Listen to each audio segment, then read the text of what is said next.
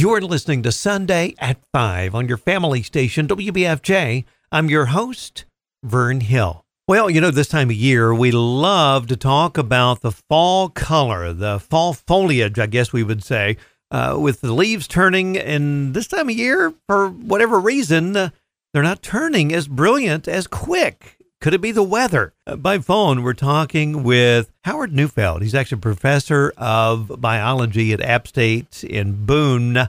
Thanks for joining us. And is the weather, and more specifically, the drought, is it a problem with the fall foliage this year? Well, thanks for having me. Yeah, the drought was a factor this year, but it's not the major factor that's delaying the colors. Really, the delay has been that we've had record warmth. September was the warmest on record, and it continued through most of October. So whenever you have those warm temperatures, it just slows the colors down. A few of the trees, like the tulip poplars and some birches and plants growing in really, rocky areas where the soils dry out, have lost some of their leaves. But actually, most of the trees still have their leaves, and they'll still turn color once it gets cooler. Now, being in the field that you are, biology, and more specifically, a plant ecophysiologist, is that right? Yeah, plant ecophysiology just means I study the physiology of trees in their native environment as opposed to, say, doing just work in a lab. What I do is I go out and I'm trying to figure out, what conditions are out there and when I think the leaves are going to be changing. And the good news is that the temperatures have dropped down just recently.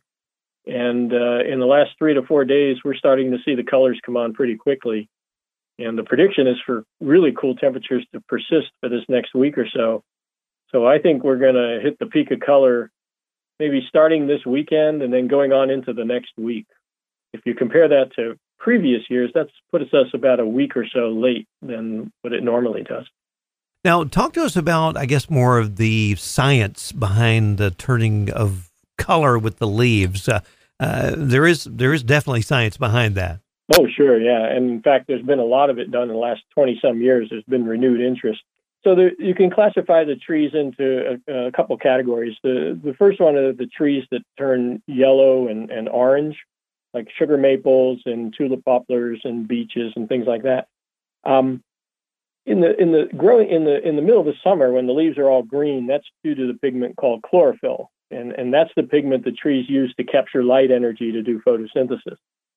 But in the fall, they stop making that pigment and break it down, and it becomes colorless. And then the pigments that have been in the leaves are revealed, and those are the orange and the yellow pigments. So they've been there all summer, but just masked by that dark green color. And those pigments are responsible for the yellows and the oranges we see in the fall. But the trees that turn red, like sourwoods and red maples and black gums and dogwoods, they actually begin to make that red pigment just before the leaves fall off the trees in the fall. Those are called anthocyanins. It's the same pigments that make roses red and blueberries blue and so on. And it appears that the trees might use those to protect the leaves in the fall from too much high light, particularly when it gets cold. We can go into that a little later. But and that's the reason why some fall colors are more bright than others, because the production of those red pigments depends on the weather in the fall. And if it's cool and sunny, they tend to make more and brighter red colors. And if it's cloudy and warm and rainy, you get less of the red colors. And people generally think the fall colors look great when you have the orange and yellows contrasted with really bright red colors. This year, I think we could have some really nice bright red colors, because we've had a lot of clear, sunny days. And now that it's starting to getting cool, I think we'll get those red colors produced and then have a really colorful fall. We start in the higher elevations and work our way down with the fall color. Again, is there science behind that? Yeah, so you lose temperature as you go up in elevation. So the higher elevations cool off sooner, and so therefore they start changing color sooner. And then about every 7 to 10 days, the color will move down about 1,000 feet or so. So we'll start on a normal year. We'll start at the end of September, the first week in October, at the 5,000 foot range or so. And then mid-October, usually starting around the 12th of October, would be around a 3,000 to 4,000 foot range. Most of the parkway, say between Boone and Blowing Rock and Grandfather Mountain, would be that range. And then every 7-10 days, you go down 1,000 feet. So whereas Boone would peak in mid-October, Asheville, which is 1,000 feet lower than Boone, would peak near the end of October. And where you are down in the Piedmont, you're down around 700 feet. So you often don't peak until the first or second week in November. And that wave of color just keeps moving down slope all the way until you get to the coastal plain where, sometimes around Thanksgiving, you might be seeing the cypress trees dropping their leaves, and getting the end of the color. So it's kind of interesting to think that in the Southeast, you could have 6 to 8 weeks of fall colored. If you start off early at the high elevations and then each week work your way down lower, you could just follow the color all the way across the state. Whereas in New England, where they don't have as great an elevational range, the colors are over in about 12 days. Finding out a little bit more about fall foliage, the timeline, and some of the science behind it with Professor Howard Neufeld, Professor of Biology at App State in Boone. Actually, how I found out about you is on your blog site, your website, Fall Color Guy. How did that develop?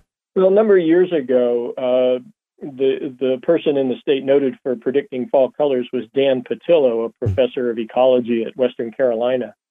And when he retired, he recommended to the state that I take over doing that. And I did it for the Board of Tourism for a while.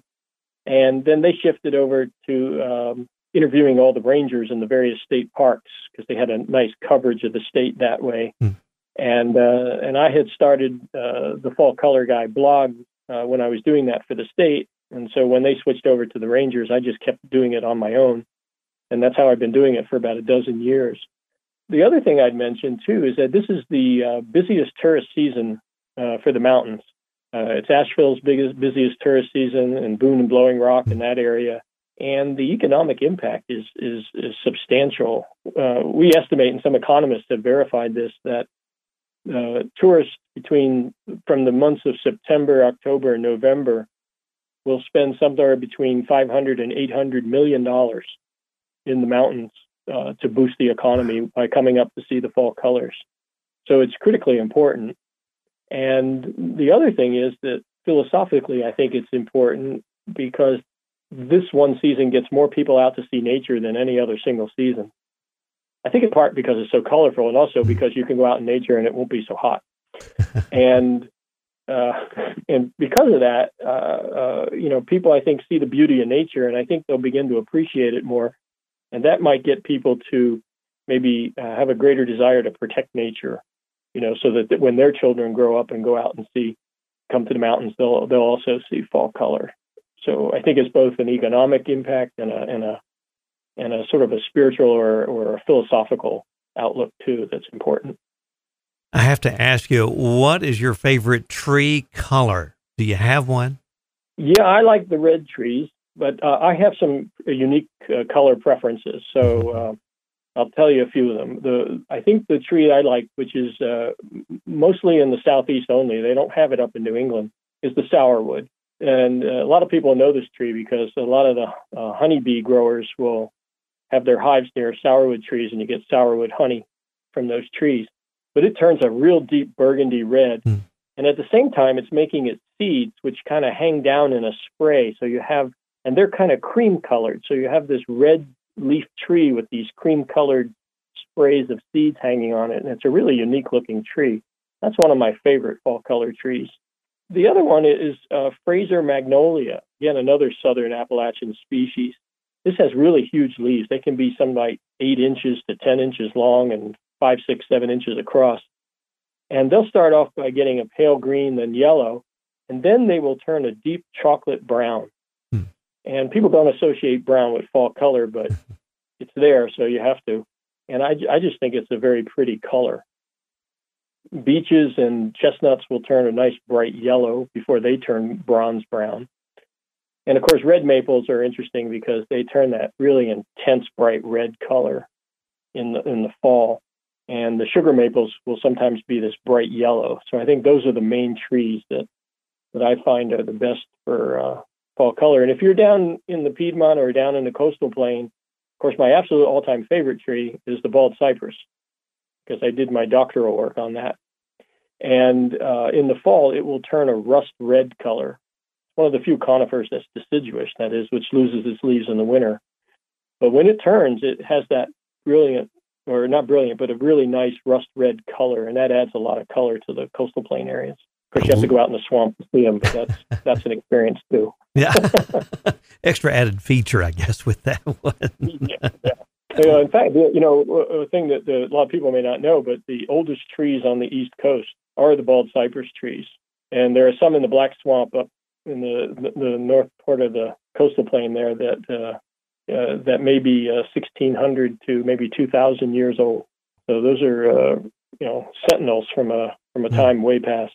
Amazing. Try counting those rings, right? Yeah. It's not the easiest thing in the world. Now, Professor Neufeld, the fall color guy, how can we keep up with you? How can people follow, I guess, the color timeline by way of your blog? So the easiest way is to go to the Facebook site, Fall Color Guy, and you can follow me there. And I post a couple times a week, but usually the big posting is on the weekends after I go out and check out the colors. And then I'll post an album of pictures, and I'll post a description of what's changing and where, so people kind of can plan where to come up to the mountains. Also, if you follow Our State Magazine online, we're working with Our State Magazine, and I have colleagues down at Cullowhee and Silva and in Highlands, so we can cover the whole range of the mountains. And we're posting every Tuesday. We update the color development all along the whole mountain chain in North Carolina, so people can follow us on Our State Magazine online. And they can also go to the App State website and go to the biology department. And on the left side of the biology department webpage, there's a link to the fall color page, and they can go to that and see the same updates that are on my Facebook page. Plus, they can also read essays about the science of fall color and the economics of fall color that are on the academic page. So there's a whole variety of different ways of following the color. The other thing people can do, too, is if you Google webcams, you can find a lot of webcams that are posted by either the national parks or state parks and other entities here. And you can actually look yourself to see how the colors are doing to decide if you want to come up that particular weekend. So that's a resource we didn't have like 10 or 15 years ago.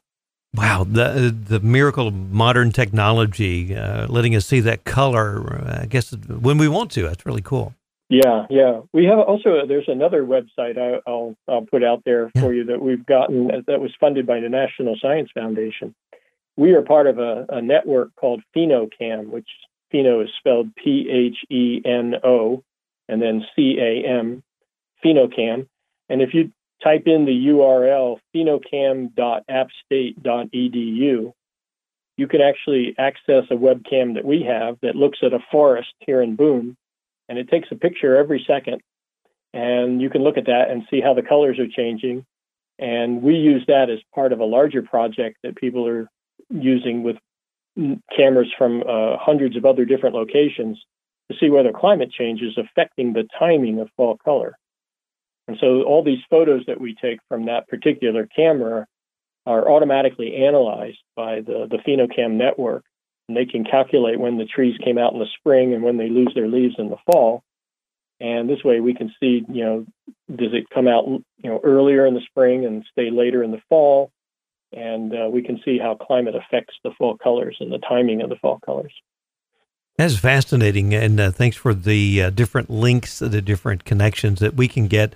And even make it educational, too, with our kids and grandkids about the fall foliage and the science behind it. Professor Howard Neufeld, Professor of Biology at Appalachian State University in Boone, talking about the fall foliage and fall color for this season. Can we get an update from you next week? Sure, yeah. I'll be going out on the weekend, and hopefully the colors will be much more developed. So my guess is right now that starting from this coming weekend through to that next weekend, the 19th through the 26th, should be pretty good fall color up here in the high country. More information about the guests and topics covered on today's show on our website, WBFJ.FM. Look for the link to Sunday at 5.